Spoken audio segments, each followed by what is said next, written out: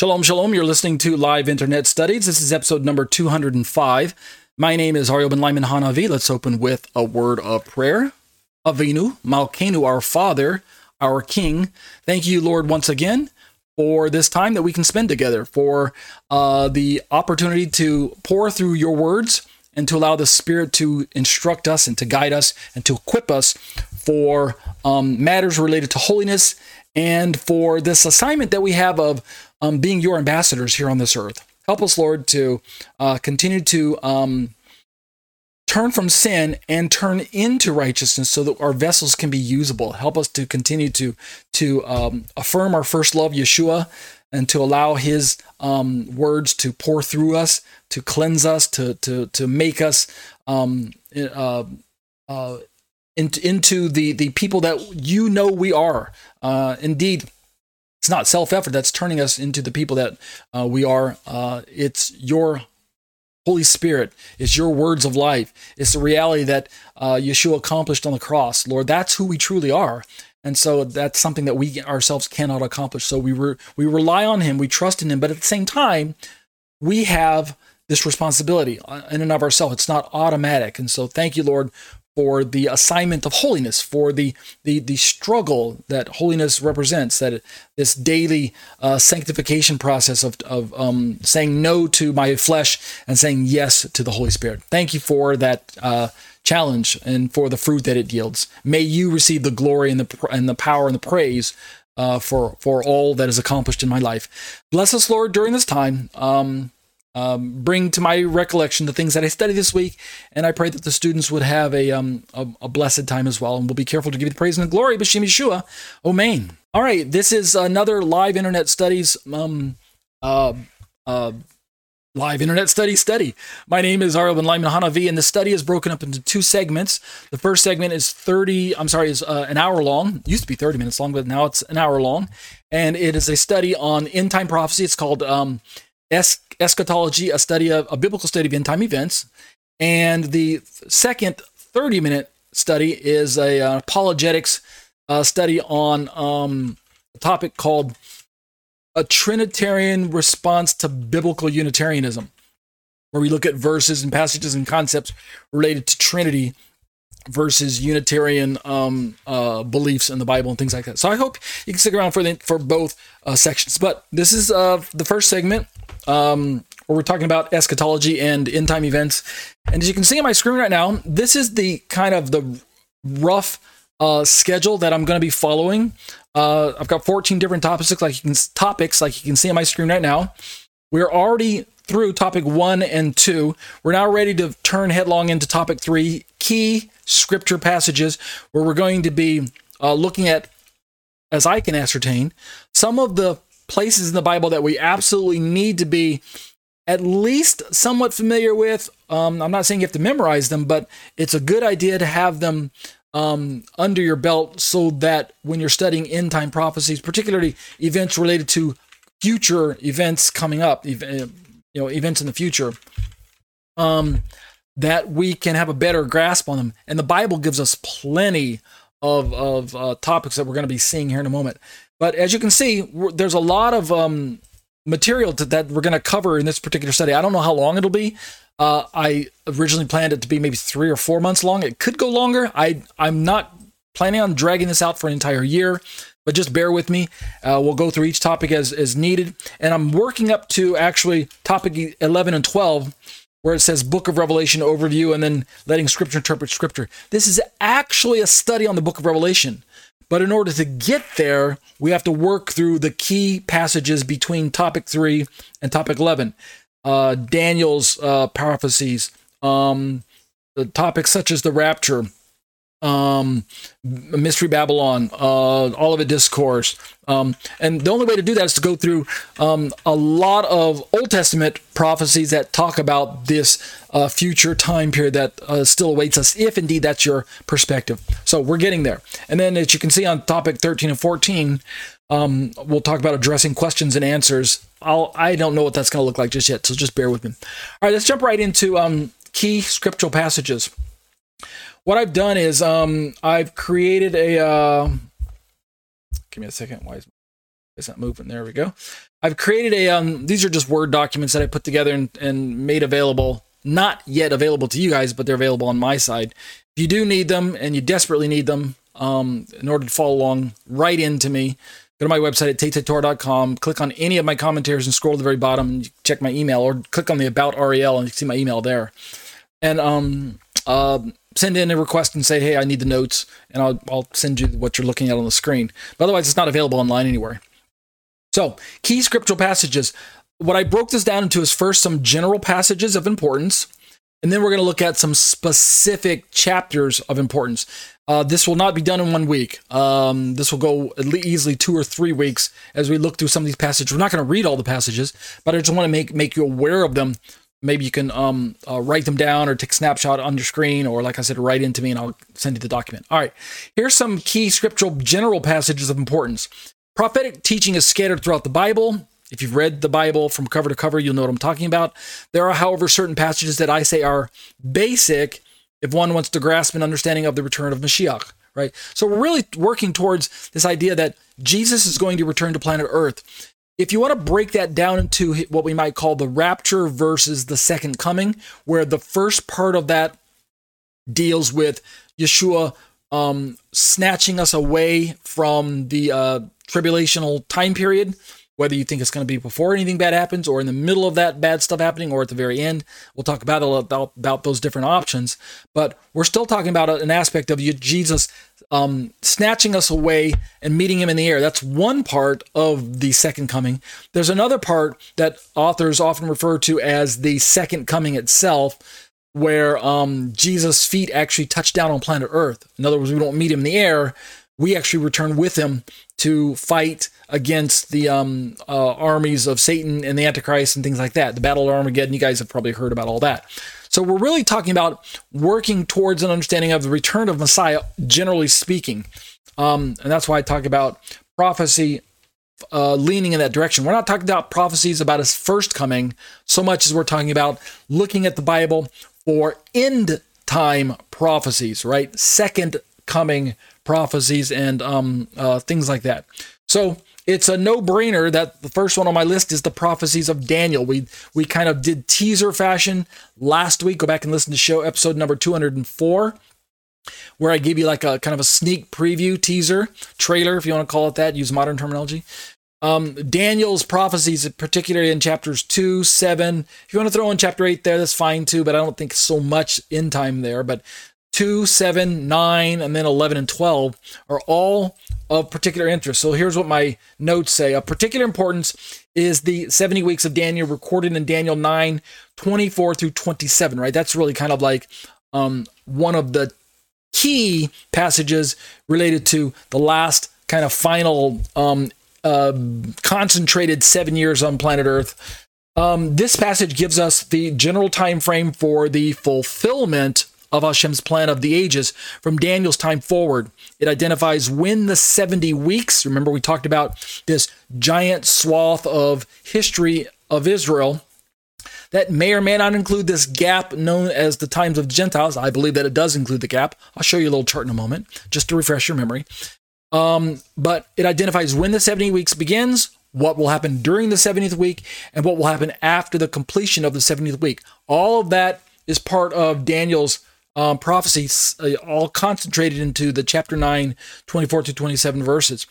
It also informs us of some critical information that will take place during the final 70th week, which, according to most prophecy teachers and students, is a 7-year duration. 7 years, not on our normal calendar that we would think 7 solar years, like with 365 days year, but rather most Bible students are of the consensus, me included, that the biblical year is 360 days, 12 months of 30 days each. So it's more of a lunar calendar than it is a solar calendar. In reality, it's a luna-solar calendar. They both work together to keep the seasons where they need to be. But prophetically, when we're looking at prophecy, we're talking about 30-day months and 360-day years. So if we're talking about 7 years, Daniel talks about 1,260 days and 3.5 years, and so he gives us numbers that helps us correspond to a 7-year time frame. Again, I'll flash a little chart on the screen here in a moment. When one realizes that 69 of those weeks have already transpired, so a lot of Daniel's prophecy already came true, where, remember, it started, depending on if you start in chapter 2 of Daniel or start in chapter 7 of Daniel, there were 2 visions. One was given to the king, Nebuchadnezzar, and it was a statue, that's chapter 2. And then one was given to Daniel a few chapters later in chapter 7, where it was 4 beasts. They both overlay nicely with one another. They're both talking about the same historical time frame, but one was like a more of a broad picture, one of was a little bit more narrow picture. But by the time we get to John and we look at certain beasts and key players in the end times, then John is given even a bigger picture. He's given like a more detail. And so we begin to realize that this giant 490-year time frame of 70 weeks, a lot of that time has already come and gone, because the statue in Daniel chapter 2 started with the king of Babylon at the time. Right, that was Nebuchadnezzar way back in the 6th century BC. So 4th, 5th, 6th century. So we're not talking about events that we're not looking at the entire 490 years to transpire ahead of us. A lot of it is ancient history. Babylon, Medo-Persia, Greece, Rome. These are kingdoms that have kind of come and gone. And so that's why I think that's the best way to view this part of Daniel's prophecy. So they've already transpired. It's more than interesting to note, I say, that the world is rushing towards that day in the future when Mashiach will return and history as we know it will conclude. So let's jump to some of those charts again for a split second, just so you can see. In Daniel 9, starting in verse 27 and reading through the end of the chapter, you can see it pulled up on my screen right now. Most Bible versions even labeled as 70 weeks in the Messiah. So Daniel's praying for insight into what's going to take place, and the focus is that what the angel shows him is something that is going to be definitely a part of his people, i.e. the people of Israel, or you can say the Jewish people, and the city of Jerusalem, which has been sacked by the Babylonians, and the temple, which is the heart of worship and the heart of community life in Jerusalem. So when it talks about in the very first verse about this 70 weeks being decreed for your people, that's the people of Israel, your holy city, that's Jerusalem, to finish the wrongdoing, right? Remember, Israel's in judgment. She's in timeout for her playing the harlot, for her being the prostitute, for her engaging in a wholesale idolatry and turning away from God and his ways. So to finish the wrongdoing, to make an end of sin, to make atonement for guilt, to bring in everlasting righteousness, right? Not just partial righteousness, but everlasting righteousness, and then to seal up vision and prophecy, and to anoint the most holy place. The most holy place is a reference to the temple. So most prophecy buffs see that this first verse, verse 24, is kind of this broad overview snapshot from beginning to end from Daniel's time period all the way up to what we would label the end of the 70th week, which is still future. What most prophecy buffs also recognize is that there's a mystery in the Bible that many of the Old Testament prophecies were not privy to. It's a mystery that only the New Testament writers experienced firsthand, particularly Paul. And we're talking about the mystery of the gospel that Paul talks about in Ephesians chapters 2 and 3 and throughout the whole letter there, the mystery of the gospel. And the mystery is this, that the people of God are composed not merely of Israel, but of anyone who joins Israel's God and becomes part of the faithful people through faith, not through conversion or not through ethnicity, but through faith in the God of Israel, specifically by faith in the Messiah of Israel. That's how you join the people of God. And why this is relevant to end time prophecy is because this mystery was not made known to the Old Testament saints, to the Old Testament prophecies. That's why it's called a mystery. It was hidden to them. It was not hidden to God, however. So God gave little kind of hints about it in the Old Testament, telling Abraham, through you all the nations, the Gentiles of the earth will be blessed. Right, the nations is part of the mystery. But by the time we get to Paul, Paul can speak about the times of the Gentiles and the fullness of the Gentiles in Romans chapter 11. And so Paul realized that what God had done in his mercy and grace is he had partially blinded Israel because of her rejection of Messiah in the first century. And in this partial hardening and partial blinding, God put, as it were, a pause on the 490-year timetable that Daniel had foreseen. And instead of being sequentially from year one all the way up to 490, there was this pause after 483. And then the Gentiles were brought into the picture in mass. And in doing so, we've kind of been put on pause, and there's this gap created. And I'm fully convinced that this gap is part of the mystery of the Gentiles being brought into the people of God and being brought into the plan of God. And that's why Daniel didn't see it. It wasn't foretold that, hey, at 483 years, there's going to be this gap that's introduced for 2,000 years nearly now before the final 7 years clock starts ticking again. God foresaw it, but Daniel didn't foresee it. So some people don't subscribe to that. I think preterists don't subscribe to that gap theory. But how then do they explain the church age? How then do they explain the fact that this 490 years that Daniel was foretold has now been longer than 2,000 years, right? And we're not talking about the Seventh-day Adventist version of the 2,300 days mentioned in Daniel chapter 8, where Daniel talks about the 2,300 days that Seventh-day Adventists interpret as years, thus ending up with some time period that dead ends at 1844, right? We're not talking about that. You can do a Google search for that. Daniel's 2,300 days, Seventh-day Adventism, 1844, and you'll get the idea. Something I do not subscribe to.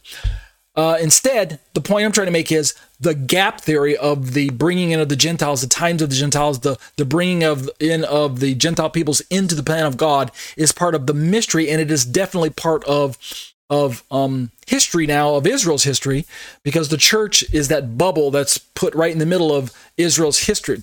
And if you don't subscribe to the church age, well, then why are you listening to my podcast and watching my YouTube videos?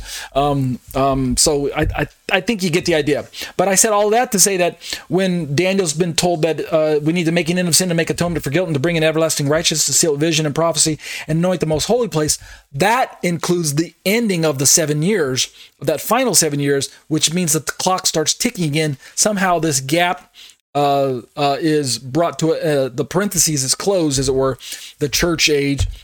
And thus God starts dealing primarily with Israel again, and not so much with the Gentile nations. We also need to understand that part of Daniel's prophecy is that the Jerusalem itself is going to be trampled down. Let me see if it's in this part of the prophecy. It's not here, but Jerusalem, there are other prophecies, the place that we'll look at in time, where the language is told that the holy city of Jerusalem is going to be more or less under foreign occupation or control or influence in some way, shape, or fashion for a good chunk of this times of the Gentiles. Which, if you think about it, historically, when King Nebuchadnezzar sacked Jerusalem and exiled the people up into Babylon, and he sacked the temple and burned Jerusalem. Well, I don't know how much of it he burned, but he took control of it. That was the first time in Israel's history that Jerusalem had fallen under the control of a foreign power, of a foreign ruler. That began the times of the Gentiles, I believe. That's most prophecy students agree with me. That's the beginning of the times of the Gentiles. Right at that point, when with Babylon, with the very first golden head in Nebuchadnezzar's statue in Daniel chapter 2, that's the beginning of the times of the Gentiles. From that point forward, even till current time, Jerusalem has, in some way, shape, or fashion, been under the control or sway or influence, and sometimes directly, but many times indirectly, of foreign powers. Even today, she doesn't The Jewish people in Israel don't have all control of the parts of Jerusalem that they want. Jerusalem has east and west parts. It's split into sections where we got to give Jewish people this part of Jerusalem. We got to give the Muslim and Palestinian peoples, Arab peoples, the other part of Jerusalem. And there's still this debate over which part of Jerusalem belongs to which people group. Across the West Bank, and that part is given over to the Palestinians or whatever, or the Gaza Strip. Well, that's part of Israel, but that part belongs to these segregated peoples. So there's all of this conflict still, even up in our present day. Only finally, when we start this final 70th week, I believe the Antichrist is going to allow the Jewish people to have, as it were, full control of their city once again. But even then, Antichrist is going to be pulling the strings in the background. It's not really until God establishes his kingdom on earth here for the millennial time period, that's when Israel will finally, and Jerusalem will finally be back in full control of 100% of not just Israel, but the people of God, and the Messiah will be ruling and reigning from planet Earth. So let's look again at this, some of these charts that we kind of hinted at last week. We got Daniel, 70th week of Daniel, where this is just one time frame. You don't have to agree with it. Where it talks about at the far left, the 444 BC, the decree of Artaxerxes. Some people say that time frame is not quite accurate. It's really the decree of Cyrus that started this 490 years. Either way, it either dead ends at the Messiah being cut off at 33 AD, or it dead ends at the destruction of Jerusalem, the 483 years. So whether you move it up a little bit or back a little bit, slide that scale, I'm not really that picky about that, where the decree started. But there was a decree to rebuild Jerusalem and rebuild the temple. And Daniel describes it as 7 weeks of 49 years, and then we got the 62 week of 434 years, totaling of 483 years. You can see that big cross kind of in the middle where Messiah is cut off. You can say that's Christ, the Messiah. Or some people say that this is some type of anointed person that's cut off, but not necessarily Messiah himself, because the word Messiah, Mashiach in Hebrew, simply means anointed one. Could be someone else that we're talking about. I'm not saying there's another Messiah. Don't misunderstand me. I'm saying that the prophecy could allow for that it's Jesus that's in there, or that it's just a very important religious person that fit that bill. But either way, the destruction of Jerusalem in 70 AD is really kind of one of the stop ends of the 483 years, where we might say the beginning of the gap, the church age. You can see that kind of the red arrow there at the bottom kind of comes in. That's what I call the mystery of the gospel, the mystery of the Gentiles being brought in. That is a reality to us now. And it's not like it was plan B to God. Remember, it's called a mystery because we in the Old Testament didn't see it. But God saw it because he can see the future from the beginning. And so from his perspective, it was always part of his plan, which means in hindsight, which is always 2020, right? In hindsight, the gap was always supposed to be there. And we call it a gap because it's longer than the 490 years will allow by any stretch of the imagination. Therefore, it must be a gap that's included in there. I keep emphasizing this because there are some people who say, well, there isn't any gap. That's the preterist view, the view that all of history has been closed up in that time. But then how do the preterists explain the last 70th week? How do they explain Daniel? How do they explain that Yeshua said that there's something future? How do they explain John's revelation that talks about events that are clearly future with detail that even by an allegorical stretch of the imagination can't have happened yet? Right? The preterist perspective, in my opinion, has some fatal flaws.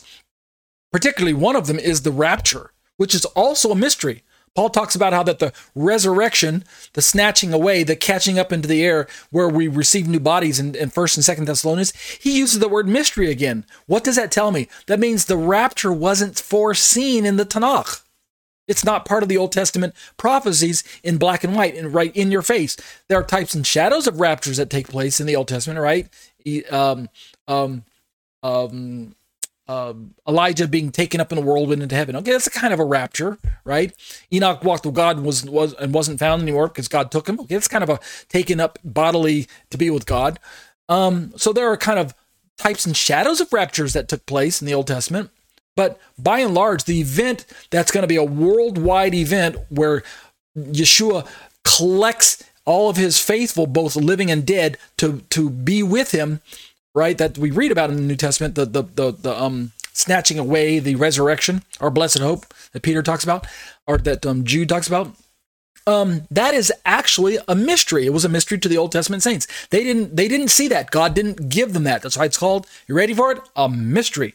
That's part of the gap, because when this gap comes to an end, as it were, we say Antichrist's covenant with the Jews, 70th week, 70th advent of Messiah.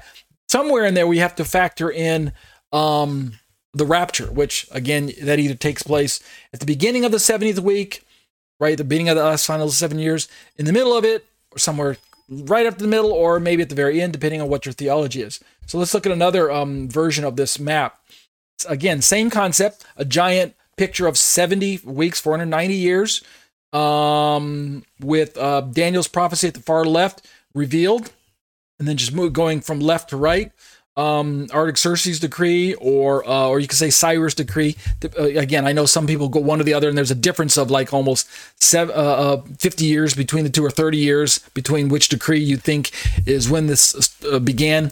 And depending on where you start the beginning of the 69 weeks, it will cause your ending to be either as early as the triumphal entry of Yeshua in the 30s, or it'll be as late as the destruction of the temple in the 70s of the first era. In other words, there's like that 40-year difference between those windows. Again, I'm not going to say which one is the best view, because they both accomplish the same purpose. They both cover the rebuilding of Jerusalem, the rebuilding of the temple, and then the sacking of both of them once again by 70 AD. So they both kind of end up with the same kind of net effect. So I'm not going to argue. It's not a point of contention for me. But either way, you have to kind of the same general time frame. 69 weeks are kind of clustered together.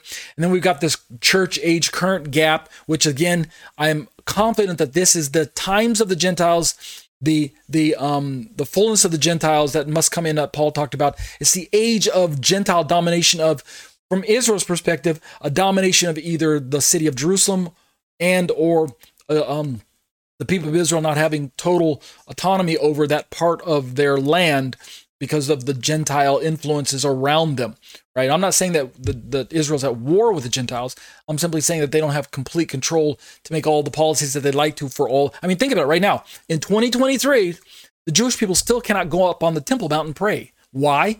Because it's Muslim controlled, okay? And it's been that way ever since Jerusalem got destroyed and the Muslims came, Islam came in.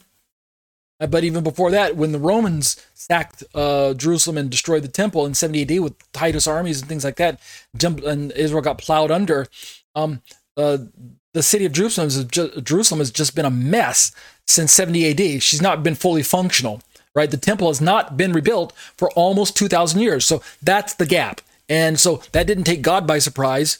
It would take the prophets of old by surprise. Paul was given this mystery, right? He revealed it, and he was the apostle to the Gentiles to explain how, because of this blindness, the Gentiles have been brought in to this relationship with God in mass, right? Instead of just trickling in one here and one there. And then got the 70 week on the far end, far right, where we're going to see this time period pick up again. Let's look at the preterist version of that.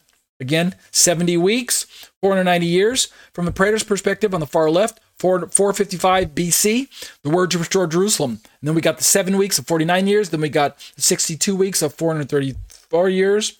Blow that up a little bit. And you can see as we cross over from BC to CE, Jerusalem is rebuilt. Messiah arrives in 29 or around 30. And then from the preterist perspective, the counting never stopped. There was no gap. Messiah was cut off around 33, and then around 36, you got the end of the 70th weeks, and you've got a picture of a Roman there. So I guess that's Titus with 36. I don't know what they're trying to say, what 36 is exactly, but somehow the temple gets destroyed a little later on in 70, and then for them, there's no gap, which means, I guess for them, the rapture took place already, or there is no rapture, there is no resurrection. I mean, that's why the preterist view, in my opinion, is the weakest of all those four. We're talking about the historicist, the preterist, the futurist, and the idealist. We didn't even bring in the eclectic version, but of all those four views, the preterist I think is the weakest one, especially when we're talking about the rapture and the resurrection. I mean, what do they do with that? So that's their version. One last resource you can do, again, same time period. This one's the final 70th week, this last week as well. 7-year period, 1 week, 7 years.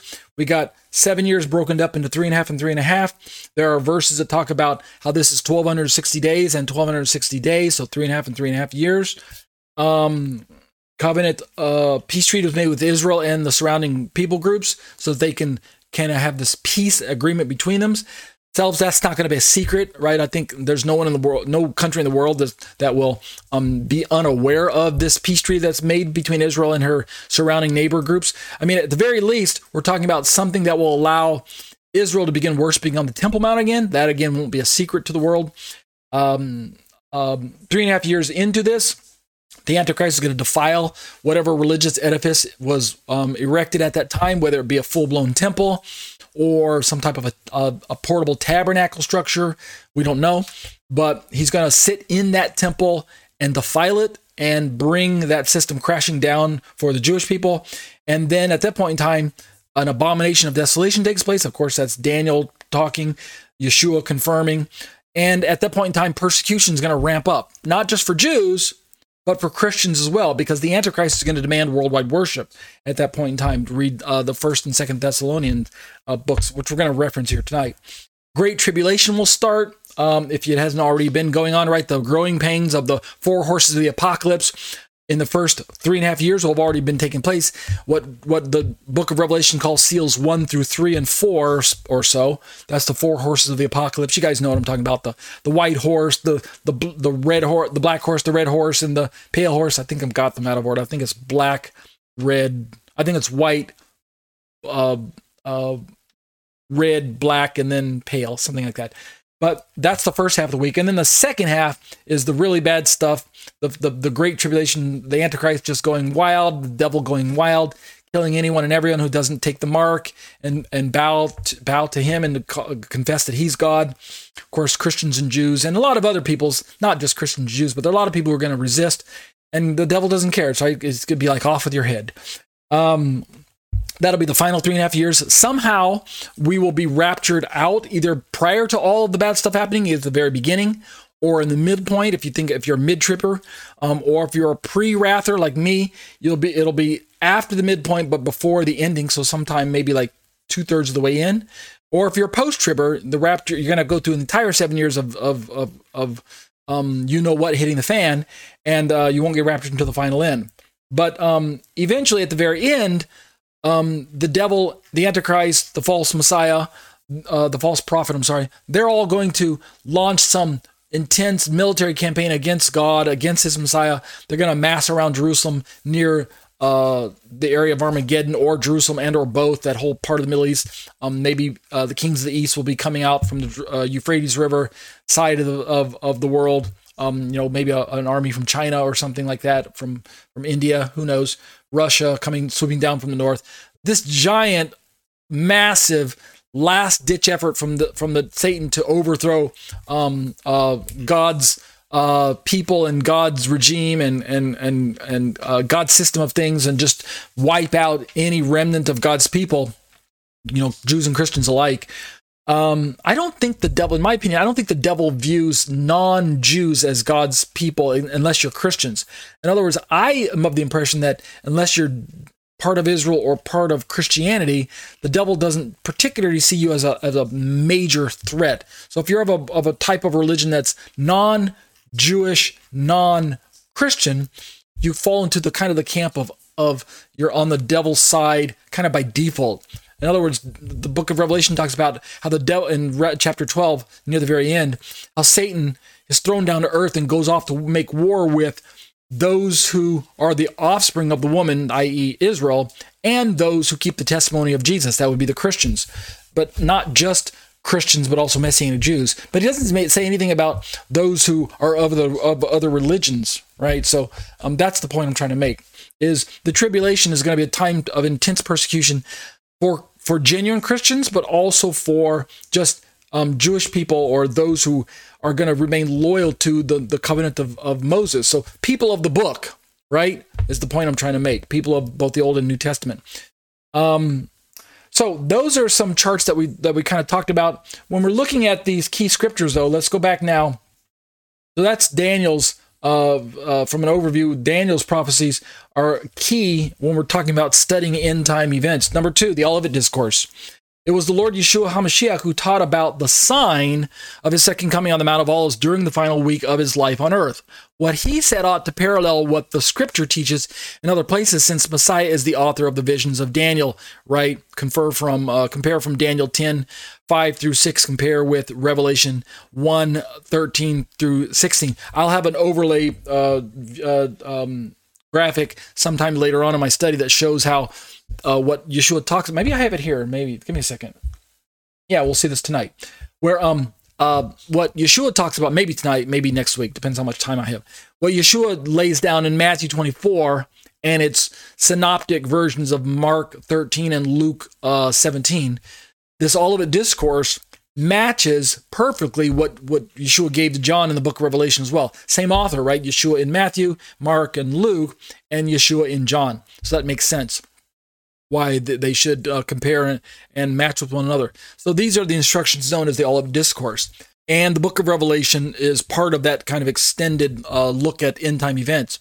I go on to say that when the sequence in Matthew 24, 3 through 31 is examined, it will be found to parallel what Shaul taught in 1 Thessalonians 4 and 5 and 2 Thessalonians, particularly chapters 1 and 2, and what we read in Revelation. So let's look at part of this real quick as well tonight. So we got Matthew 24.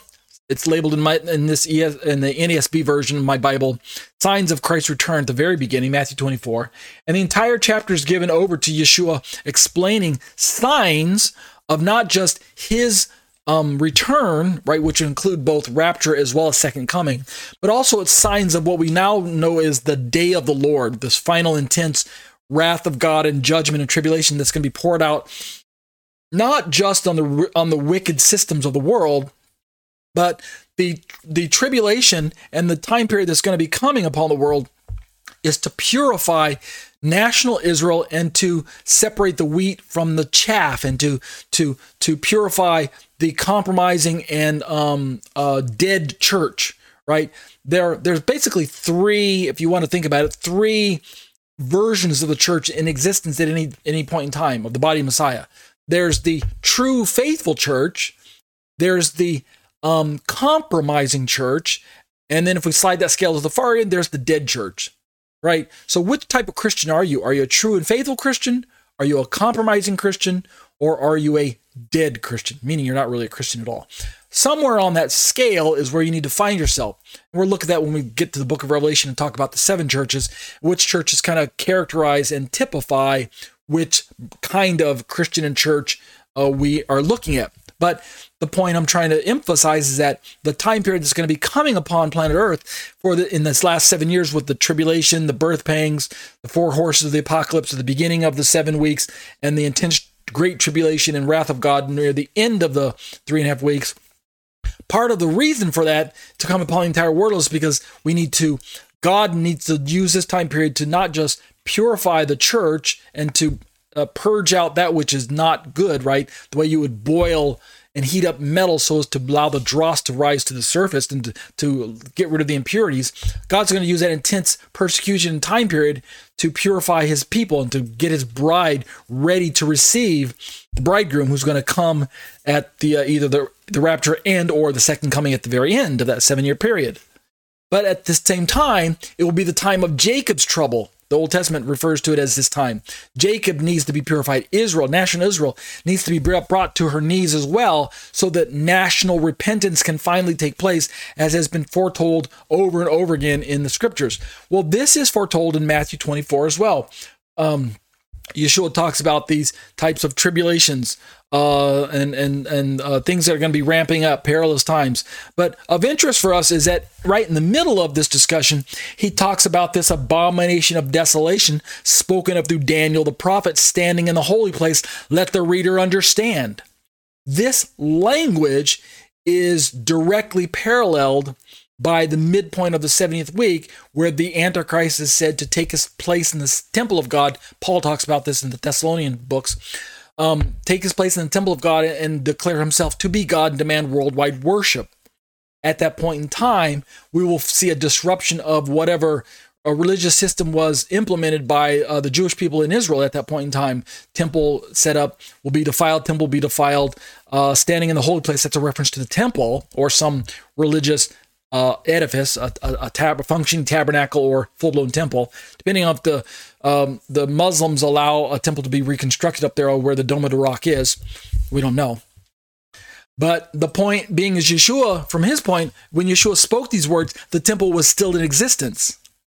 And yet, there was no Antichrist that sat in the temple and declared himself to be God in 70 AD. Now, I know the predators are going to come in and say, well, it was actually Titus who went in and defiled the temple and he set himself up, but he didn't declare himself to be God as far as I can recall. This was all foreshadowed by Antiochus Epiphanes 2 centuries before Yeshua during the time period of the Maccabees that we read about in a deuterocanonical version of your Bible, right, in the Maccabean books. But that was earlier.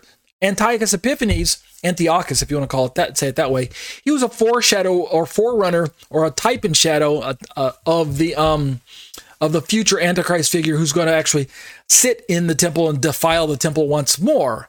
So we know that historically Antiochus, he did do that. He went into the temple, he defiled it with an abominable sacrifice, and so the temple got desecrated. And so it had to be cleansed, and that's what the whole story of the Maccabees and Hanukkah is all about, that particular event. You can read about that online. You can go to my own website and read my own commentaries about Hanukkah and things like that if you're not familiar. But Yeshua seems to indicate that it's going to happen again in the future. And so the interesting parallel is that in Luke chapter 17, Luke describes this time period as Jerusalem's being surrounded by armies.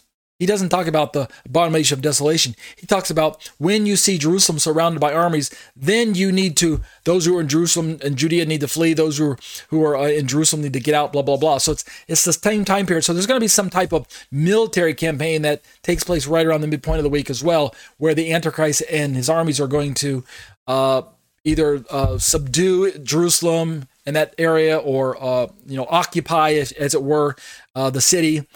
How much they'll destroy, we don't know.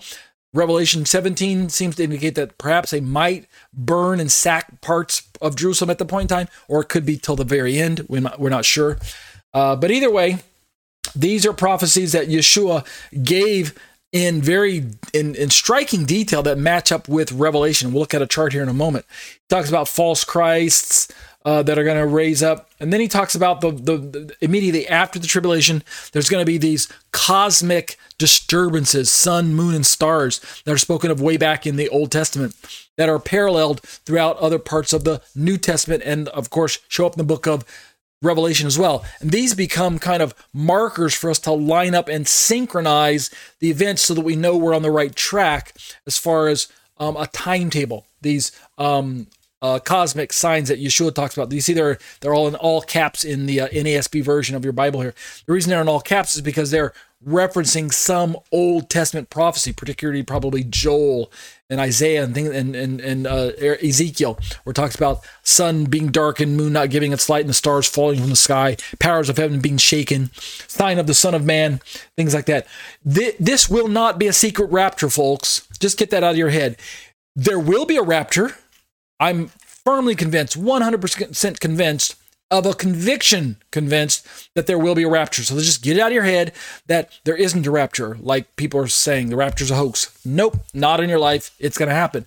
But it won't be secret. That's the point of difference that I want to make. It's not a secret rapture.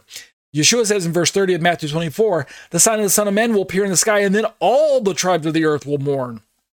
You could translate the word earth there as land if you want to, meaning all the tribes of the land will mourn. But they will see the Son of Man coming on the clouds of the sky with power and great glory, and he'll send forth his angels with a great trumpet blast, and they will gather together his elect from the four winds from one end of the sky to the other. Paul talks about the lightning flashing from one end of the sky to the other. This will not be a secret event.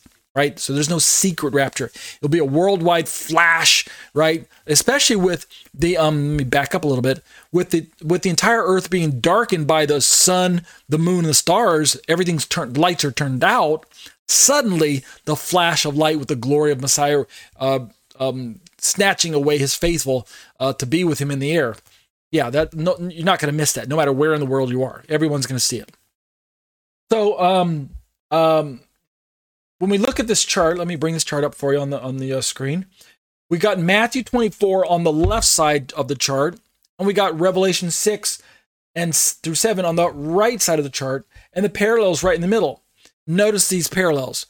We got the Antichrist and false Christ paralleled in both Matthew and Revelation.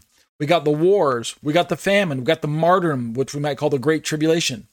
We got the result of the martyrdom, the Great Tribulation, the celestial disturbances, the raptured saints, and the day of the Lord's wrath. And these are given labels in the book of Revelation. The first seal, the second seal, third, fourth, fifth, sixth interlude, and then seventh seal. This is the detail that we're going to end up looking at eventually when we get to the book of Revelation. But we're going to start where we should, which is by going through the Old Testament material that points towards the New Testament occurrences. And Matthew does a great job of highlighting those for us. Again, rapture. We looked at this last week. 4 views of the rapture. The little yellow circle. Where does the rapture take place in the scope of the 7-year time period? Is it at the beginning of the tribulation, like pre-tribbers say, and the entire 7 years is the wrath of God? Is it in the middle of the 7 years, where the rapture is that yellow circle, second down from the left, and the wrath of God is the final 3.5 years? Is it the pre-wrath, where the wrath of Satan is that pink arrow pointing to the left, pointing towards the middle point of the 7 years, and then the rapture is in the middle of that with that yellow circle, and then the final gray arrow pointing to the right is the wrath of God, that intense last kind of half of the 3.5 years? Or is it post-trib? The entire 7 years is tribulation, or wrath of God is at least the last half of that, and then rapture is at the very end. Which view is correct? Well, I can't make up your decision for you. I can't make your mind for you. I can't tell you which one you must believe. That's for you and God to figure out on your own. I can tell you that I'm going to make a case for the pre-wrath. That's my perspective. And by the end of this study, I hope that it's your perspective as well. But I could be wrong, but I think that's the perspective that I'm going to go with for now, because that's where all the biblical data is pointing me in that direction. So I'm going to stand on that perspective. Eventually, we're going to find out that what's of most importance is not where the rapture takes place, but the important thing is, are you prepared to meet the Lord? Are you prepared for Yeshua to meet you? That's what's most important. And so if you're not prepared now, don't think that you're just going to automatically be prepared a day before it happens. It doesn't work that way. You need to be you need to make your decision who if Yeshua is Lord now.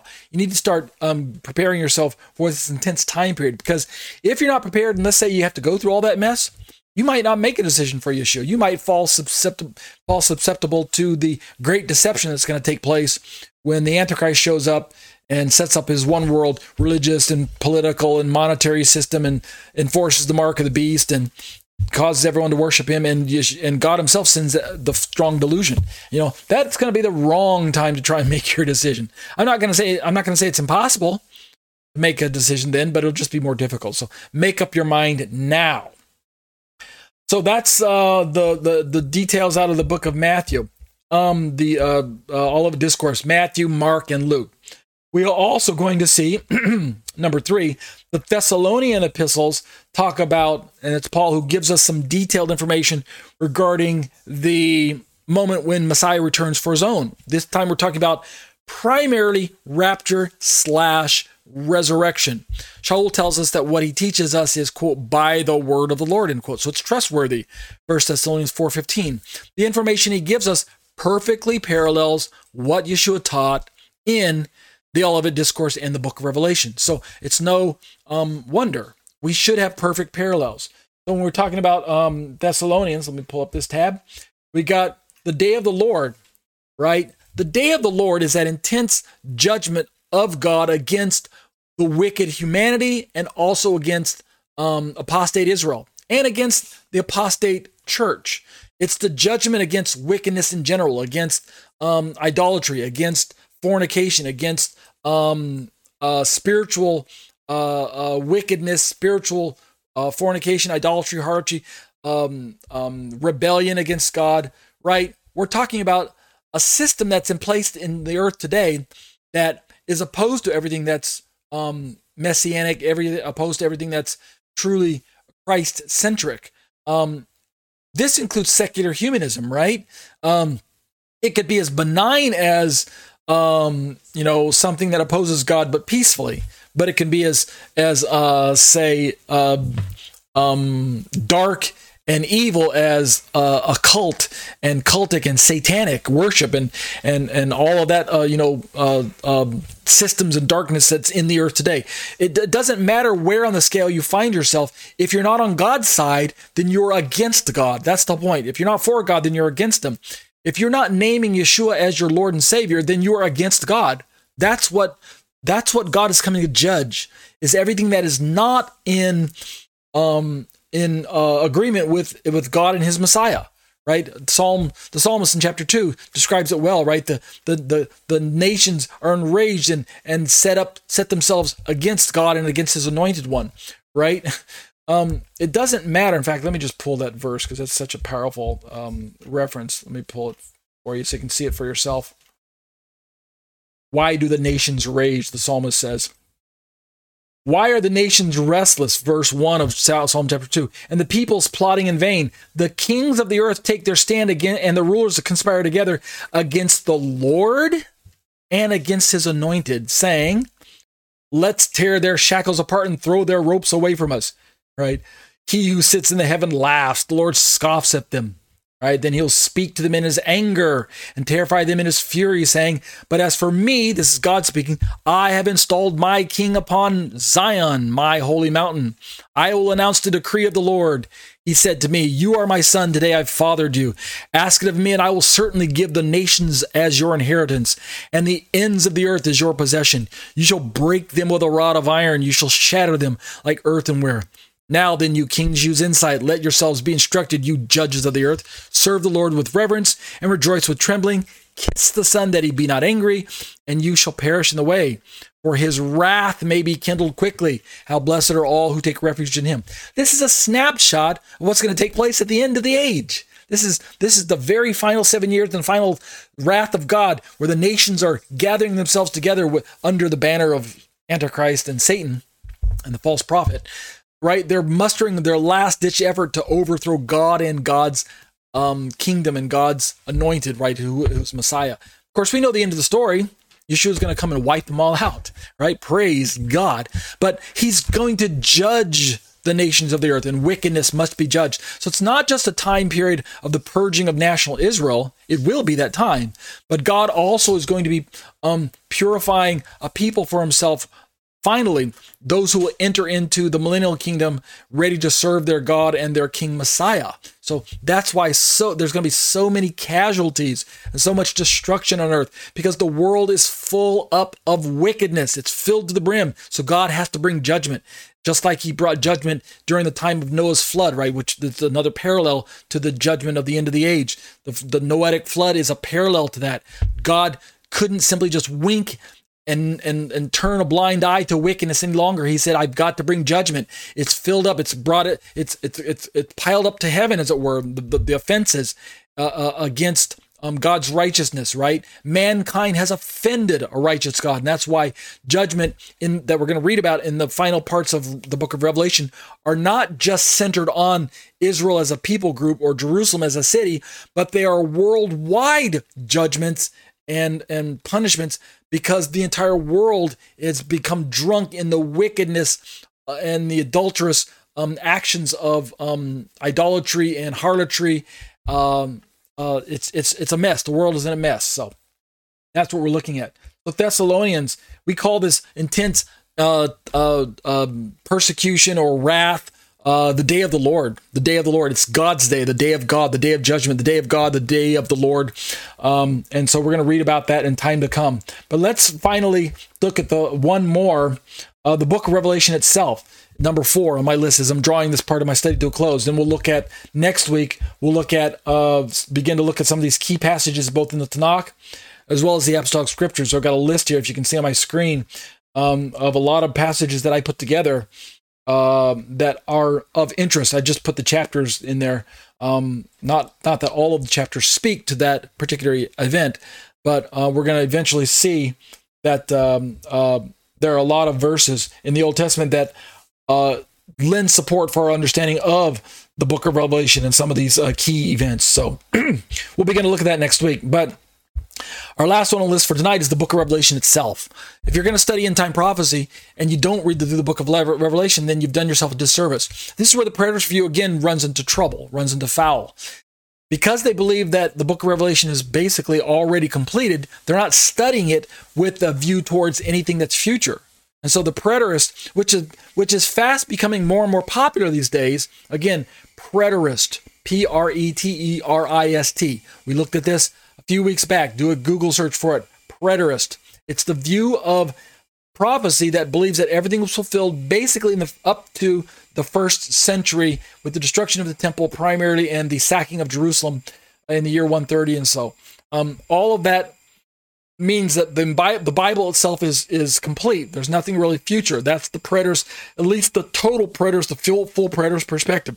I do not hold to that perspective when it comes to eschatology. I hold to more of a futurist with a little bit of a historicist built in there for practical purpose, because there are certain historical events that I also draw inferences from, like past history of Babylon, of Persia, of Greece, Rome, of events with Antiochus, of and the events of the destructions of the temples up into the current age. That's kind of historicist aspect. But for the most part, when I read through the book of Revelation, a lot of it's future. So now, when we're going to begin eventually look at the book of Revelation, if Daniel gives us the time frame for the end times and the Olivet Discourse, gives us a thumbnail sketch of the sequence of the end times, then Revelation gives us the details. It's going to just lay everything out for us. And then we're eventually going to look at specific passages of importance. I have the following note at the bottom of your screen there. The following list is not exhaustive and is subject to modification as the study progresses. So yeah, as we're going along, we're going to be looking at this list here, but it may change. As you notice on the list, I go all the way back to Genesis when we're talking about end time events. You're like, why would you go back to Genesis? You'll find out next week. We'll start next week, but that'll do it for eschatology, a biblical study of end time events.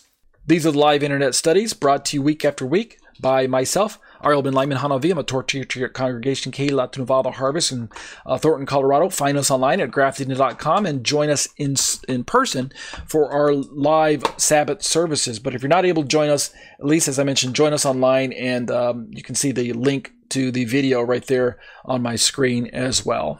These live internet studies are a part of my own Torah teaching ministry, which parks itself on the web at tetzetorah.com. That's tetzetorah.com. I'd love to have you join me at my own home personal website there and browse around and take a look through all the commentaries that you see on my screen right now as well.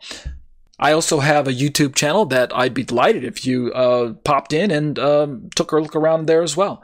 youtube.com/c/Tetze Torah Ministries. If you do hit my website, my YouTube channel there, be sure to take notice that I update the site essentially daily, uploading videos daily. Make sure then to subscribe, hit the bell for notifications, leave thumbs up for all the videos that you like. Leave me some comments and questions about things you have your own thoughts on, and be sure to share the content with your other friends and family members in your social media circles, okay? Just some brief important details. If you'd like to join us for our live studies, be sure to get access to Skype somehow. If you're on my website right now, during the live study and you click on that blue Skype link, it'll actually open up Skype in your browser and you can just join us right there. And we hope you can join us live, because we engage in live Q&A after the study is over, opening up the microphones, and it's exclusively to the live studies that we engage in that live study Q&A. But if not, take one last moment to scroll to the very bottom of my website where you can see some Hebrew writing and the black section down there, and prayerfully consider partnering with me to take the Torah around the world in this particular format. You can click on the little yellow donate button and bless me that way with your financial gifts and contributions. And I'm so blessed to be able to be in a place where I can receive your generous gifts. Thank you to all of those who have given in the past and are continuing to give. I'm so thrilled to be on the receiving end of your generosity. And as I always say, be blessed as you seek to be a blessing to others. Let's turn to a Trinitarian response to biblical Unitarianism. My name is Ariel Ben Lyman Hanavi, and this is a 30-minute study broken up into two parts. When it hits the YouTube video land, it'll be part 1 and part 2. Video 1 and video 2. So like 15 minutes each. And what we've been looking at is kind of excursus material. We are really starting from, let me back up. We're really working from, if you look at my screen, this website known as biblicalunitarian.com, a website about God and His Son, Jesus Christ. This is a non-Trinitarian website resource. And what they put together is a list of about 30 or 40 different scripture references that are commonly taught by Trinitarians to be Trinitarian-leaning verses. But the biblical Unitarian Christian comes along and says, no, there's probably a better way to read those passages, a better way to explain it from a non-Trinitarian perspective. So allow us to show you the Unitarian way to understand what you would normally think is a Trinitarian passage. What I've decided to do is take those same passages and to reclaim them for Trinitarian territory, right? To go back and to answer or to refute or rebut. It's not always a refutation. Many times it's just a rethinking of the biblical Unitarian views and say, well, no, I think you overshot your boundaries. Let's re-look at this passage one more time. And so we're going verse by verse. We started with Genesis 1:1. We went next to Genesis 1:26. Last week, we started looking at Genesis 11:7. And when you click on the Biblical Unitarian resource for Genesis 11:7, let us go down and confound their language, that they may not understand one another's speech. Their only explanation is, see our answer to Genesis 1:26. So you have to go back and listen to the Genesis 1:26 argument from me to catch their answer and my answer about Genesis 11:27. So for that reason, rather than just repeat the same answer for Genesis 1:26 with 11:7, I decided to take 1 or 2 weeks, this is the second week, and do some excursus material on how Unitarians argue like atheists. And this is not a very popular topic. In fact, the video that I uploaded instantly got some thumbs down, which I'm fine with. This type of topic's little disturbing, especially to Unitarians if you are in that camp, because you probably don't want to be identified with atheists. You don't want to be on the same boat. You don't want to be in the same playing field as them. At least I don't think you want to. Give me a second here. There we go. But this particular blog that I'm borrowing my notes from, he's a Trinitarian, and his degree is in philosophy, and he has come to understand uncannily how there's an uncanny similarity between the logic processes of biblical Unitarians and atheists in the way their arguments are framed, and the words and the thought processes, and just the way that a discussion goes when you, a Trinitarian, are dialoguing with a non-Trinitarian. And the reason I'm bringing this exercise into our discussion here, I'm not trying to openly offend Unitarians. I'm not even really trying to openly offend atheists. This is not a discussion about atheism at all. It's really a discussion about Trinitarian understanding of the Bible versus non-Trinitarian, or in this case, biblical Unitarian is my direct focus. And the purpose is to bring into the discussion the possibility that maybe one of the reasons why you're rejecting Trinity has not so much to do with what the Bible says or doesn't say, but has a lot to do with your own preconceived notions of what you think the Bible should or shouldn't say regarding Trinitarian theology. So let's scroll back down, pick up our discussion where we left off. Maybe I can finish it this week. We talked basically about, again, he laid the framework, this blogger, this is not my words, this blogger laid the framework for the idea that Trinitarians and, non-Trinitarians, i.e. Unitarians and atheists, have a similar sort of, hey, if God were truly Trinity, then why don't I see this, or why doesn't XYZ fit the pattern, blah, blah, blah. Which, the reason that's important is because when you're having a discussion and a disagreement with someone over a particular topic, particularly the Bible, and so we're talking about the nature of God, right? It's an ontological argument. We want to use what material the Bible gives us and frame our arguments around that. We can't and we shouldn't really center our arguments on suppositions of what we think the Bible should say or shouldn't say.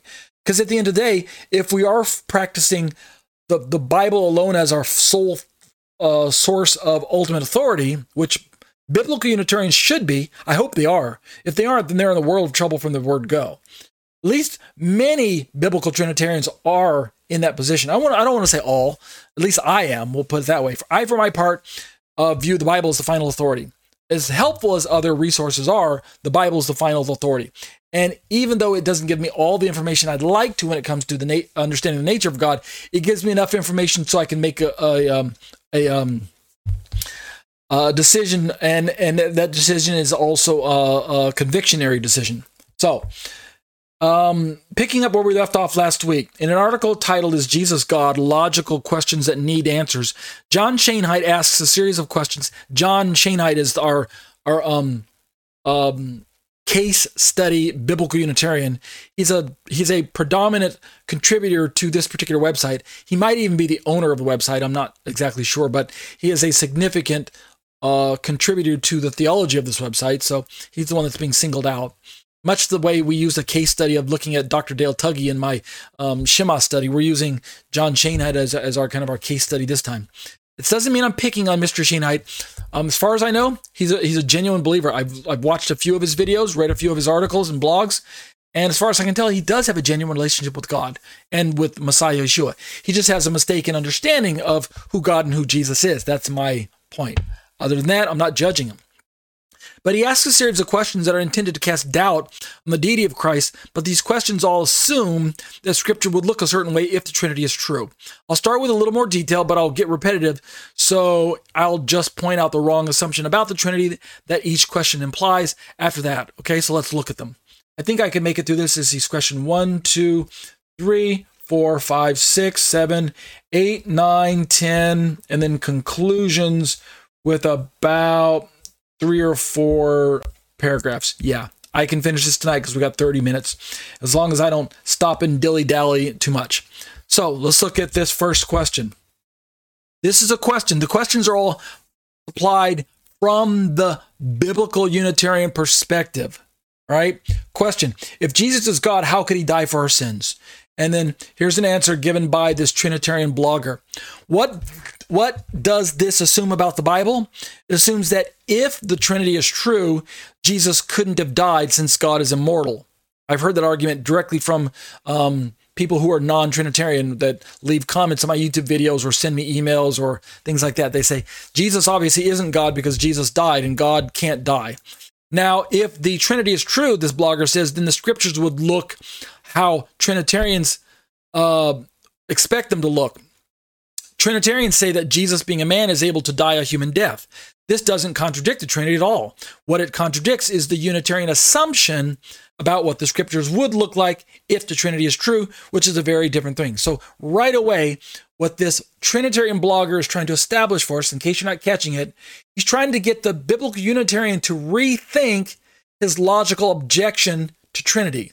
If you're going to object what the Bible says, make sure you're objecting to the biblical data rather than just objecting to what you think the Bible should say if it were truly Trinitarian from your perspective. For instance, there are some people who object to Trinitarian that are downright skeptical of even what the Bible says.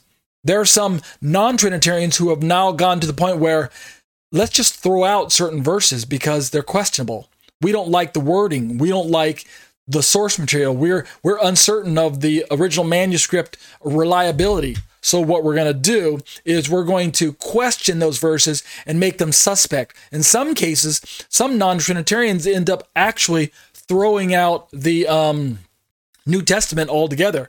And they just say, well, only the Bible's reliable. This becomes the extreme monotheistic position that, say, Islam or unsaved Judaism takes, right? They throw out the New Testament altogether and just say, well, we reject Trinity because we reject that entire body of literature known as New Testament. I hope the biblical Trinitarians aren't going in that direction. But unfortunately, if you keep going down the slippery slope of suspecting certain wordage and verbiage in the Bible, then eventually you're going to find yourself opposing verse after verse and passage after passage. You will end up in that direction, unfortunately, left unchecked, in my opinion. And this starts with an idea of, well, if God were truly Trinity, then he should look this way. But that's a subjective perspective. That's what this Trinitarian blogger is trying to bring to your attention. All right. Question number 2. How can Jesus be God and have a God at the same time? I hear this one all the time. How can Jesus be God and God be God if Jesus refers to God as his God, right? He refers to the Father as God all the time. This means that Jesus must not be God if he's referring to the Father as God. This is their objection. Again, this is an objection from a non-Trinitarian perspective. This blogger's answer is false assumption. Trinitarian theology implies that Jesus, who is both God and man, cannot have a God, right? That's the assumption from the non-Trinitarian perspective. But notice that it's an assumption. Specifically, Trinitarians have no problem with Jesus having a God. Why? Because Trinitarians do believe Jesus is a man. Let me interject for a moment. In my experience and in dealings with non-Trinitarian believers, or non-Trinitarian non-believers. I don't know if they're a believer or not. That's between them and God. But it's certainly a discussion between non-Trinitarians and Trinitarians.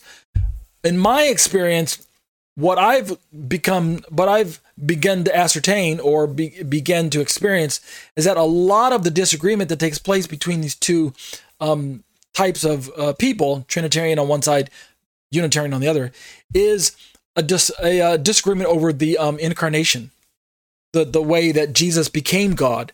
Was he created as God? Was he created with godlike powers? Was he created as just a fully human and no godlike powers? What sliding scale of deity does Jesus fall into? What camp does he fit into? That's where a lot of the disagreement takes place. Orthodox Trinitarians believe that Jesus is truly God and truly man, or we could say fully God and fully man, or you can say 100% God and 100% man, even though that math is wonky.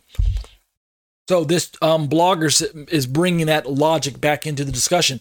Specifically, Trinitarians have no problem with Jesus having a God because Trinitarians do believe Jesus is a man and a righteous man worships God, right? Hello, that's the right response from a human who's righteous. Recognizing and affirming that there's one God and that God is God, or that the Father is God. If Jesus didn't affirm that the Father was God, then he would have been in error, right? I mean, remind yourself of that.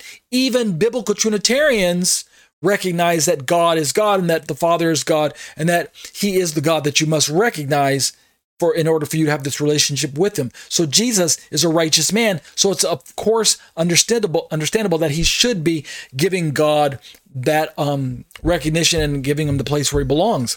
It fits our argument here because the Unitarian assumes, again, there's the assume word, he assumes that the scriptures would look a certain way if the Trinity is true, when Trinitarians have no such assumption and find the scriptures completely compatible with everything they believe. You guys following along with me so far? I hope I'm not losing you. Let's keep moving right along very quickly. Question number 3. Again, these are the Unitarian making the question. This is not a Trinitarian question. This is the kind of the skeptical perspective. And again, we're reminding you that this is similar to the way atheists argue against the existence of God. It's the same kind of similar. I'm not saying it's like directly same. I'm not saying there's a one-to-one correlation. So don't misunderstand me. And I don't think the blogger is either. He's simply saying that there's an uncomfortable similarity And it should be uncomfortable to you if you're a biblical Unitarian and you believe yourself to be a Christian, and suddenly you feel like you're being compared with an atheist, right? If I were a biblical Unitarian and I were reading this blog from a Trinitarian, I would be uncomfortable if these assertions are true. If they turn out to be accurate, I don't want to have a mindset that's similar to an atheist, because in my opinion, that's a deficiency. The argument from the atheists, well, if God were true, if God existed, then why isn't there universal peace and safety and harmony and love all over the earth, right? If Jesus is Messiah, how come the Jews don't believe in him? How come Jesus is God, or Jesus is Lord, or Messiah isn't emblazoned on the moon, or something like that? So, question number 3 from the biblical Trinitarian or biblical Unitarian camp. If Jesus was sitting at the right hand of God in heaven when the book of Revelation was written, why does Jesus continue to make such clear statements that our Heavenly Father is his, quote, God, end quote, if he himself is God, right? It's similar to the previous one. And here's the answer. False assumption. Trinitarian theology implies that there is something about the resurrection and ascension to the right hand of God that should make Jesus no longer refer to the Father as his God, but the Trinity doesn't imply this. So we've got this mystery in heaven now. Jesus is sitting at the right hand of the Father. Jesus is fully God, and yet the Father is fully God, and yet Jesus is the Son, and the Father is the Father. So there's a hierarchy, right? Father, Son, Holy Spirit, and yet at the same time, they are equal when it comes to God. They're equal in godship or deity category or quality. God the Father, God the Son, God the Holy Spirit. There's no distinction in quality, in nature. Right, the homoousian property of God. The Father and the Son and the Holy Spirit all share the same identical nature. There's one God, right? And yet, in the persons of God, in the mystery of it, in the part that we can't fully grasp, because there's nothing on earth like God and nothing in heavens like God. God is completely unique, altogether unique. There's Father, Son, Holy Spirit, and there's Son who yields to the Father and the Holy Spirit who yields to both, right? I don't understand exactly how all that works. I can't claim to know that. That's where it's a bit mysterious, but there's enough revelation given so that I can affirm it and believe it with a perfect faith. So, you guys following along with this? Let's keep going. Question number 4. If God cannot be tempted by evil, yet Jesus was tempted in every way we are, how can he be God? Again, this is a question from a non-Trinitarian kind of objection perspective. And this is another false assumption. Trinitarian theology implies that Jesus did not have human weaknesses. That's why it's false. Trinitarian theology implies that Jesus did not have a human weakness. Well, that's false. Trinitarian theology actually does understand that Jesus did have human weaknesses. That's why it's a false assumption. The truth of the matter is that we Trinitarians assert and we agree, we affirm that Jesus was fully functional human. He did have weaknesses. He had human weaknesses. He got tired, right? He got fatigued. He got hungry. He got sleepy. You could inflict pain on him. If you cut him, he bled. So those all make sense to us because we believe in the incarnation, that Jesus came as a human. And yet at the same time, he had a dual nature. He was fully human, and he was fully God and truly God. And that's why we don't have any problem with those particular objections. Again, the incarnation answers a lot of the objections that come from the non-Trinitarian side of the house.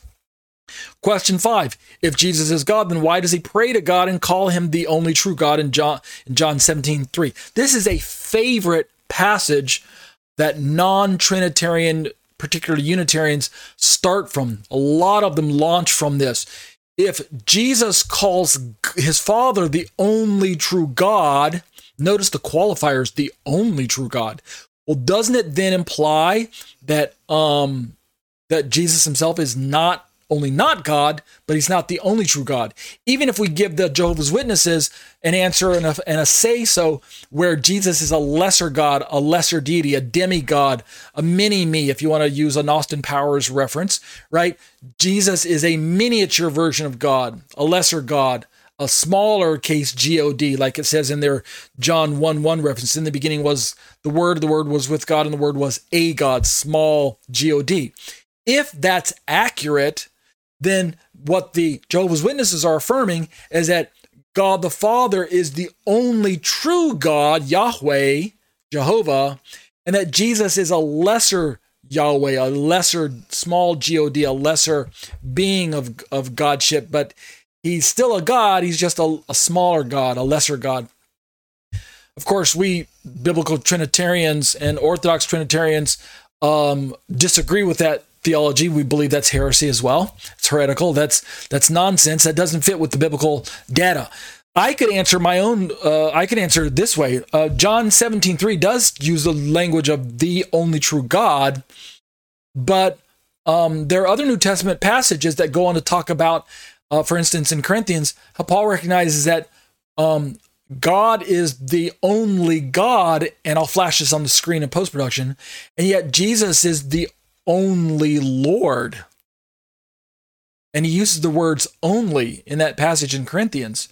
And if the logic of the Unitarian here is accurate, that God is the only true God, which supposedly somehow kicks Jesus out of the picture as being a God, then the logic must follow from that argument that God is God, but God is not Lord. Only Jesus is Lord, using that same logic. Meaning the Unitarians are in a pickle now. Because the entire Bible, both Old and New Testaments, clearly label both God the Father as Lord in the Old Testament, but when we get to the New Testament, both God the Father and Jesus the Son wear that label Lord. There's even a passage in the New Testament that where the Spirit is referred to as Lord in Corinthians again.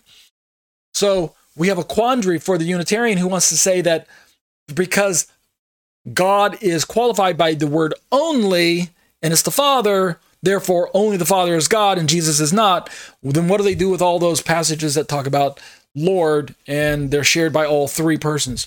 But let's let this blogger answer. He says, once again, this is a false assumption on the part of the biblical Unitarian. The Trinitarian theology implies, here's the false assumption. The Trinitarian theology implies that Jesus wouldn't pray. Also misunderstands John 17:3, but that isn't the same kind of assumption we're talking about. Jesus is the same God as the Father, so they are both the only true God. That's what the Trinitarians truly believe. Therefore, to assume that Jesus can't be God because he calls the Father the only true God is a false assumption. Indeed, let me just make the point plain again. God is Father, Son, and Holy Spirit, according to the Trinitarian version, according to the model that I believe is accurate. There's one God, but there are three persons. There's one what, and yet three whos, all with capital W's. Capital W for what? Capital W for whos. Therefore, it is true that the Father is truly God, but in the Trinity mindset and model, we also believe that Jesus is truly God. So we don't have a problem with the man Jesus praying to the Father and saying, you are the only true God. The word only there is just a reference to the category of God or the nature of God. You, Father, are the only true God. But Jesus also is the only true God, because we're not talking about multiple gods. When we say the only true God, the assumption also from the Unitarian side of the house is that God is a singular unit, that he's a single being, that he cannot be tripart, that he's only a single. Some Unitarians refer to him as a numerically one, like Dr. Dale Tuggy, who's a analytic theologian. He used the terminology of, when we're talking about identity theories, he says he is numerically one, meaning he's the only one person, because he identifies identity and personhood as countable. And since humans can be numerically one, God must also be numerically one if he's only one person, barring discussions about split personality disorder and things like that. We're not even talking about that. But when we talk about God being singular, from the Unitarian perspective, the assumption is that there's only one person of God, and this is proven supposedly by the pronouns, where God is the singular. The pronouns in the Old Testament are all in the singular when it comes to referring to God, right? He, him, I, things like that. They're all in the singular because there's only one God, and they say that this is proof that there's only one person of God, not three persons of God. But I beg to differ. When God is referred to in the singular pronoun, it's because he is the only God, but he's not the only person. That's the point of contention. The Bible doesn't say that there's only one person. That's an assumption that's brought into the picture by the non-Trinitarian Christian. And so when they quote the Shema, "Hear, O Israel, the Lord our God, the Lord is one," in their mind, the word one is followed by the word person, so that they read that verse as, "Hear, O Israel, the Lord our God, the Lord is one person." But in reality, I don't read the Bible that way. I read it as, "Hear, O Israel, the Lord our God, the Lord is one God," not one person. And the word God there includes three persons, but one God. So back to the objection. How can Jesus say that the Father is the only true God, or how can he pray to God the Father and recognize him as God? Because he's fully human, he's truly human. That's the mystery of the incarnation. And yet at the same time, he's one with God because he is very God in nature. Let's move on, right? This shouldn't take us too long. Question number 6, if Jesus is God, why did he pray at all? It's a false assumption, same as the previous. That Trinitarian theology implies that Jesus wouldn't pray, right? Easy one. Question number 7, if Jesus is God, why did he say to his disciples, quote, "Trust in God, trust also in me," right? Notice there seems to be some type of distinction between the two parties. Trust in God, that's one party. Trust in me, that's another party. Doesn't this seem to imply agency or prove that Jesus and God are distinct? Right? That's the argument. Here's the answer. False assumption again. Trinitarian theology implies that Jesus is the same person as the Father. That's the false assumption. The truth is that in the Trinity, there are more than one persons going on. So the false assumption states Trinitarian theology implies that Jesus is the same person as the Father. That's the false assumption that's being stated by the bloggers, just bringing that to our attention. The truth of the matter is that it's false. Meaning the truth of the matter is the assumption is false. In reality, what we believe as Trinitarians is that there are more than one person. So that's how we easily answer the question. How trust in God, trust also in me. There's the Father and there's the Son, two separate persons, but one God. It's the confusion is brought in by the equivocation on the word God. You remember in my Shema study where I talked about MACRUE, the acronym MACRUE, Dr. James Anderson, who's a Trinitarian analytic theologian, he argues for a position that what we read in the Bible in both parts, Old and New Testaments, are often statements about God that are not fully explained to us, right? We have to remember that God uses language to his understanding and not always to our understanding. So God explains himself in mystery. God explains himself using limited terminology at times. It leads to our own misunderstanding, but it's not God's fault. It's that we have the deficiency and we must rely on God to bring us into the place and bridge the gap where we go from misunderstanding to understanding by faith. So we talk about MACRUE. It's an acronym for merely an apparent contradiction resulting from unarticulated equivocation. What do we mean by unarticulated equivocation? We mean statements that strike us as ambiguous because of lack of detail, or what I like to phrase, information limitation. So sometimes the word God will show up in the Bible and it's not differentiating between God the Father, God the Son, or God the Holy Spirit. We don't have any statement in the Bible or any particular passage all the time where it's telling us that this is the Father or the Son or the Spirit that's in view. We have to determine from context what's going on with the term God, which is slightly ambiguous or equivocal, confusing. So that's the point that's being brought up. When Jesus says trust in God, we have to infer from context, since it's the Son speaking, that the word God there must mean trust in the Father, trust also in me. Meaning, if you trust in the Father, then you should also trust in the Son, because I and the Father are one. The Father and the Son are shared in their nature. And if your trust is in the Father, then you can also trust in the Son. I'm trustworthy just as much as the Father is trustworthy. I came to do my Father's will, and I'm perfectly obedient to him in every way. Therefore, whatever the Father does, whatever I see him doing, Yeshua says, I also do. The works that he does are the works that I do. And the works that you see me doing are the works that he's doing in me. And if you trust in him, then you should trust in me. And if you trust in me, then you should trust in him. That's how I and the Father are one. Notice I'm disambiguating the word God there. Even though that's not what Yeshua said, he didn't say trust in the Father, trust also in me. We know from context that must be what he's talking about. He's not saying trust in God and trust also in me as a human being who's not God. Although, actually, since Jesus was he was a perfect human being, we could say that's true as well. But let's keep going. Question 8. We're already bumping up against my time. I do want to finish this tonight. Question 8. According to the doctrine of the Trinity, the Father and Son are co-equal. If that is true, how can the Father be in any way greater than Jesus, right? We know there are passages where the Father is greater than I. Those are Jesus' own words. The Father is greater than I. And again, this is a popular verse that non-Trinitarian teachers and students like to bring up in their objection that Trinity is the biblical way to understand God.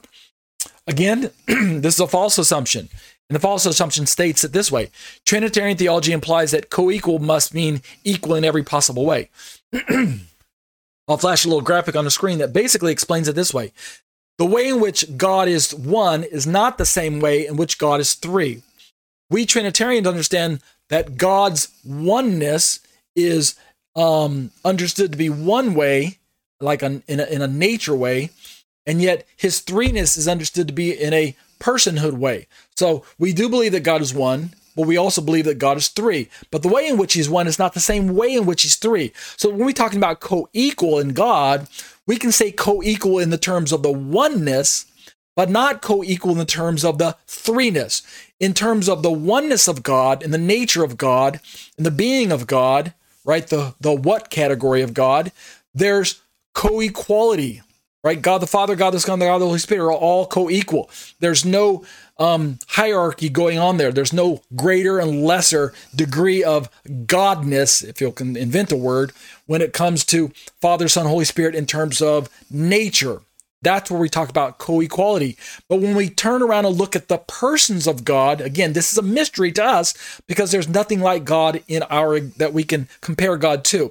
God is wholly unique, right? He's altogether transcendent, and yet at the same time, he's immanent. He's far away from us because we can't fully understand him. And yet at the same time, he's close to us. That's what I mean by the paradox of transcendence compared to immanence, the closeness and the far away, both at the same time. In the co-equal category, when it comes to deity, yeah, they're all co-equal because there's one God. There's one God. He's equal to himself because he is the only God there is. There aren't three gods that are equal with one another. That's not what we're talking about. We're talking about one God who is altogether wholly equal with only himself. There is none greater than God because there are no gods other than God. He is the solely unique God that exists. There's only one God. That's monotheism in its foundational sense of the word.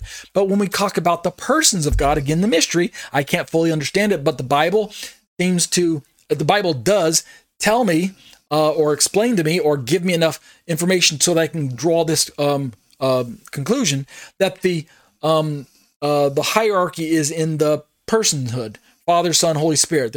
There's hierarchy going in there. So don't get confused. Again, it kind of all boils down to, again, understanding or misunderstanding incarnation. Question 9, how can Jesus be like us in every way and still be 100% man, 100% God? Because we're not 100% gods. Right? Last time I checked, I'm not 100% God. I've got God's nature in me to the extent that his Holy Spirit lives in me, but I don't have the nature of God where I'm timeless. I don't exist outside of time and space. I'm definitely finite. I had a beginning, unlike God who had no beginning, right? Although I will live in eternity with God. So in that sense, he has conferred upon me a part of his nature so that I can live eternally with him, right? I now know from this point forward, I will have no ending, just like God has no ending. I will go on into eternity, just like God goes on into eternity. But I did have a beginning and God didn't. Plus, I have knowledge limitation. God has no knowledge limitation, right? I have power limitations. God has no power limitations. So in that sense, it's obvious that we humans are not like God in that capacity. But look at this false assumption. Trinitarians' theology implies that like us in every way means something more than being fully human. We are human. Jesus was human, but unlike us, Jesus has two natures. He's truly God and truly man. That's why it's the incarnation. Question 10, we're wrapping up. If Jesus is God and God cannot be tempted, why would the devil tempt Jesus? Again, false assumption. First, this repeats the assumption of question 4. Second, that Trinitarian theology implies that Satan acts according to perfect reason and was absolutely sure Jesus is God, right? We have no reason to believe Satan is like this, and Trinitarians do not believe it either. So in conclusion, what we're looking at is that the argument and reasoning thought processes of, I'm not saying all biblical Unitarians reason this way, and I don't think this blogger is either, but he's simply trying to get us to a place where we can understand that many of the arguments do fall into this particular category of creating more or less a straw man argument against Trinitarianism that can easily be dealt with if we understand that it's an assumption to begin with. Here are the conclusions of this particular blogger. I'll just kind of read them nonstop, and then we'll draw this study to a close and dismiss in prayer. This blogger says, as I hope this shows, much of Unitarian argumentation takes the same form and flawed strategy of atheists arguing against God. Just like atheists made up criteria for good evidence for God is fallacious, Unitarians made up criteria for good scriptural evidence for Trinity is fallacious. Continuing, unlike Unitarians, thoughtful Trinitarians do not derive their theology from the broken, flawed measure of their own human expectations. These expectations are not logical, and they are not logic. Trinitarianism is completely logical if we are using actual logic as a measure. There's no actual incoherence, as in actual contradictions in what Trinitarians actually believe. Remember Macru, it's merely an apparent contradiction. It's based on our flawed limitations and based on our exposure to certain parts of the text. For instance, if you only read the Old Testament in your understanding of God, you are going to have a limited, stunted, ultimately flawed view of God, and that's because you're not allowing the New Testament to complete the revelation of who God truly is and who God decided to reveal himself to be. Remember, God is the one who planned it this way. He purposely veiled his revelation in mystery in the Old Testament. It served his purposes. I don't understand how and why he did it that way, but there are plenty of other mysteries that God veiled in the Old Testament. We talked in our eschatology study about the mystery of Babylon and the mystery of lawlessness and the mystery of the Gentiles, right? The mystery of godliness. The mystery of God. Why does God why did God present things in mystery? Why didn't he just from the word go? Why didn't from the beginning of Genesis just explain his nature as Father, Son, Holy Spirit? Why didn't he just explain the Gentiles from the very beginning in the book of Genesis? Why didn't he just explain the incarnation from the very beginning? Why didn't he just reveal that Antichrist was going to hit the scene in the spirit in the book of Genesis? Why? Well, guess what? We are not God. We didn't make the rules. We can't answer all those questions. But if we trust that the Bible is God's authoritative word given to us, and we trust the wisdom of God in presenting things in mystery, then we have to follow through with God's what we might call progressive revelation of himself to us, and we have to read all parts of Scripture that are relevant to discussion. And that's why Trinitarian is completely logical, because it uses God's method of explaining the matter, not our own flawed logical thought processes. Let's continue. There is no actual incoherence as in actual contradictions in what the Trinitarians actually believe. The only inconsistencies Unitarians find are between what Trinitarians actually believe and what Unitarians think Trinitarians ought to believe, according to their own fallible thinking. Scripture does not contradict what Trinitarians actually believe. It only contradicts what Unitarians think Trinitarians ought to believe. And again, I might interject, Scripture cannot contradict Scripture. So if in the Old Testament, God is given creative, authoritative ownership, right? He is labeled as the undisputed creator of all things, right? He describes himself in the book of Isaiah, particularly in the 40s chapters, as being the only God there is, and there are no gods beside him. There are none that were around when he created the heavens and the earth. He knows no other gods, blah, blah, blah, right? He gives language that gives him the exclusive rights to wear the label creator. And yet that's God talking in the Old Testament. By the time we read the New Testament passages, we find out that Yeshua is not only the agency of creation, but is very creator himself. He not only had things created through him, but they were by him.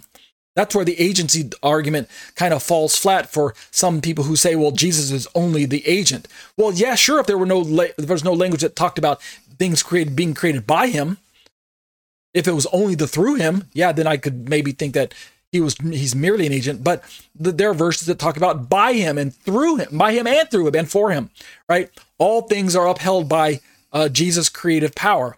This means that when we're talking about contradictions, it's not contradictory. It's not illogical. It's simply that we have to use both parts of the Bible to fill in all of the details that we didn't see if we only read one part of the Bible. So that's what you need to do. Scripture does not contradict what Trinitarians actually believe. It only contradicts what Unitarians think Trinitarians ought to believe. Let's continue. Generally speaking, you don't see Trinitarians making these kinds of arguments against Unitarians. Rather, Trinitarians readily accept every scriptural affirmation of humanity in Jesus, while also affirming every scriptural affirmation of his deity. That's what I mean by the harmony between what seems to be a paradox, the harmony between what seems to be a mystery. It's too often the default mindset of the non-Trinitarian to say, well, either one is right and one is wrong. Either God is creator or Jesus is creator. And too often, those who are non-Trinitarians just default into well, it must be God is creator and Jesus is not. But that's wrong. God is creator and Jesus is creator. Why? Because Jesus is God as well. Let's close the bridge, close the gap on the paradox, close the loop, as it were. Let both parts of the Bible speak to your theology. Amen? Amen. Let's continue. Trinitarians rarely accept every part. Trinitarian arguments typically look like walking through scriptures that directly supports their views and exegeting it, not making statements about what a hypothetical scripture should be if Unitarian theology were true. Why is this the case? This blogger supplies this answer. This is because Unitarian conclusions are wrong because they are actually based on only believing part of what Scripture says. Again, Dr. James White is fond of saying Unitarians like to read the Bible with one eye closed. What he's trying to imply is that it's far too often the deficiency of Unitarian theology that doesn't accept parts of the New Testament that disagree with their own brand of Unitarian theology. So they have to resort to certain practices that are not recommended, or in some cases are unorthodox altogether. They either question the validity of the New Testament text that disagrees with their theology, or they question the source, or they question the manuscript, or they question the translation, or in some cases they just throw the verse out altogether, or throw out the chapter, or throw out the book, or eventually they end up throwing out the entire New Testament like monotheistic Jews and Muslims do. Let's keep reading. Let's conclude here tonight. This is because Unitarian conclusions are wrong because they are actually based on only believing part of what the Scripture says. Don't believe part of what the Scripture says, believe it all. That's my recommendation. This blogger says, I've stated before that the real difference between Trinitarian and Unitarians as it relates to Scripture is that Trinitarians believe all of what Scripture says and conclude the Trinity is true, while Unitarians believe only part of what the Scripture says and based on their conclusions from that, attempt to explain away those scriptures that disagree. And I might also say that this has been my experience as well. A good chunk of Unitarian arguments that I address over and over again in my experience here as a Trinitarian are based on just objections to passages that the Unitarians disagree with, because it disagrees with their theology. And so they stand in judgment of that passage instead of the other way around, right? When you're reading the Bible, you want the Bible to stand in judgment of you. So that if there's something you disagree with, then you're the one who's in error. You're the one who's wrong. You're the one who hasn't seen the bigger picture. The Scripture is perfect in its original autograph. The Scripture is God's revelation to us, and God doesn't make mistakes. God doesn't have any deficiencies. Understand? All right. This similarity between atheists and Unitarians should come as no surprise, since Unitarianism and atheism both became popular at the same time in the post-Enlightenment age of reason of the 17th and 18th centuries. That's a bit of history that I didn't understand or didn't know, wasn't aware of, but we'll take it as truth. You want to go back and fact check that on your own, you're certainly welcome to. But in conclusion, this blogger says they, speaking of Unitarianism and atheism, they are based on the same false premise that human reasoning is able to solve all of the mysteries of the world.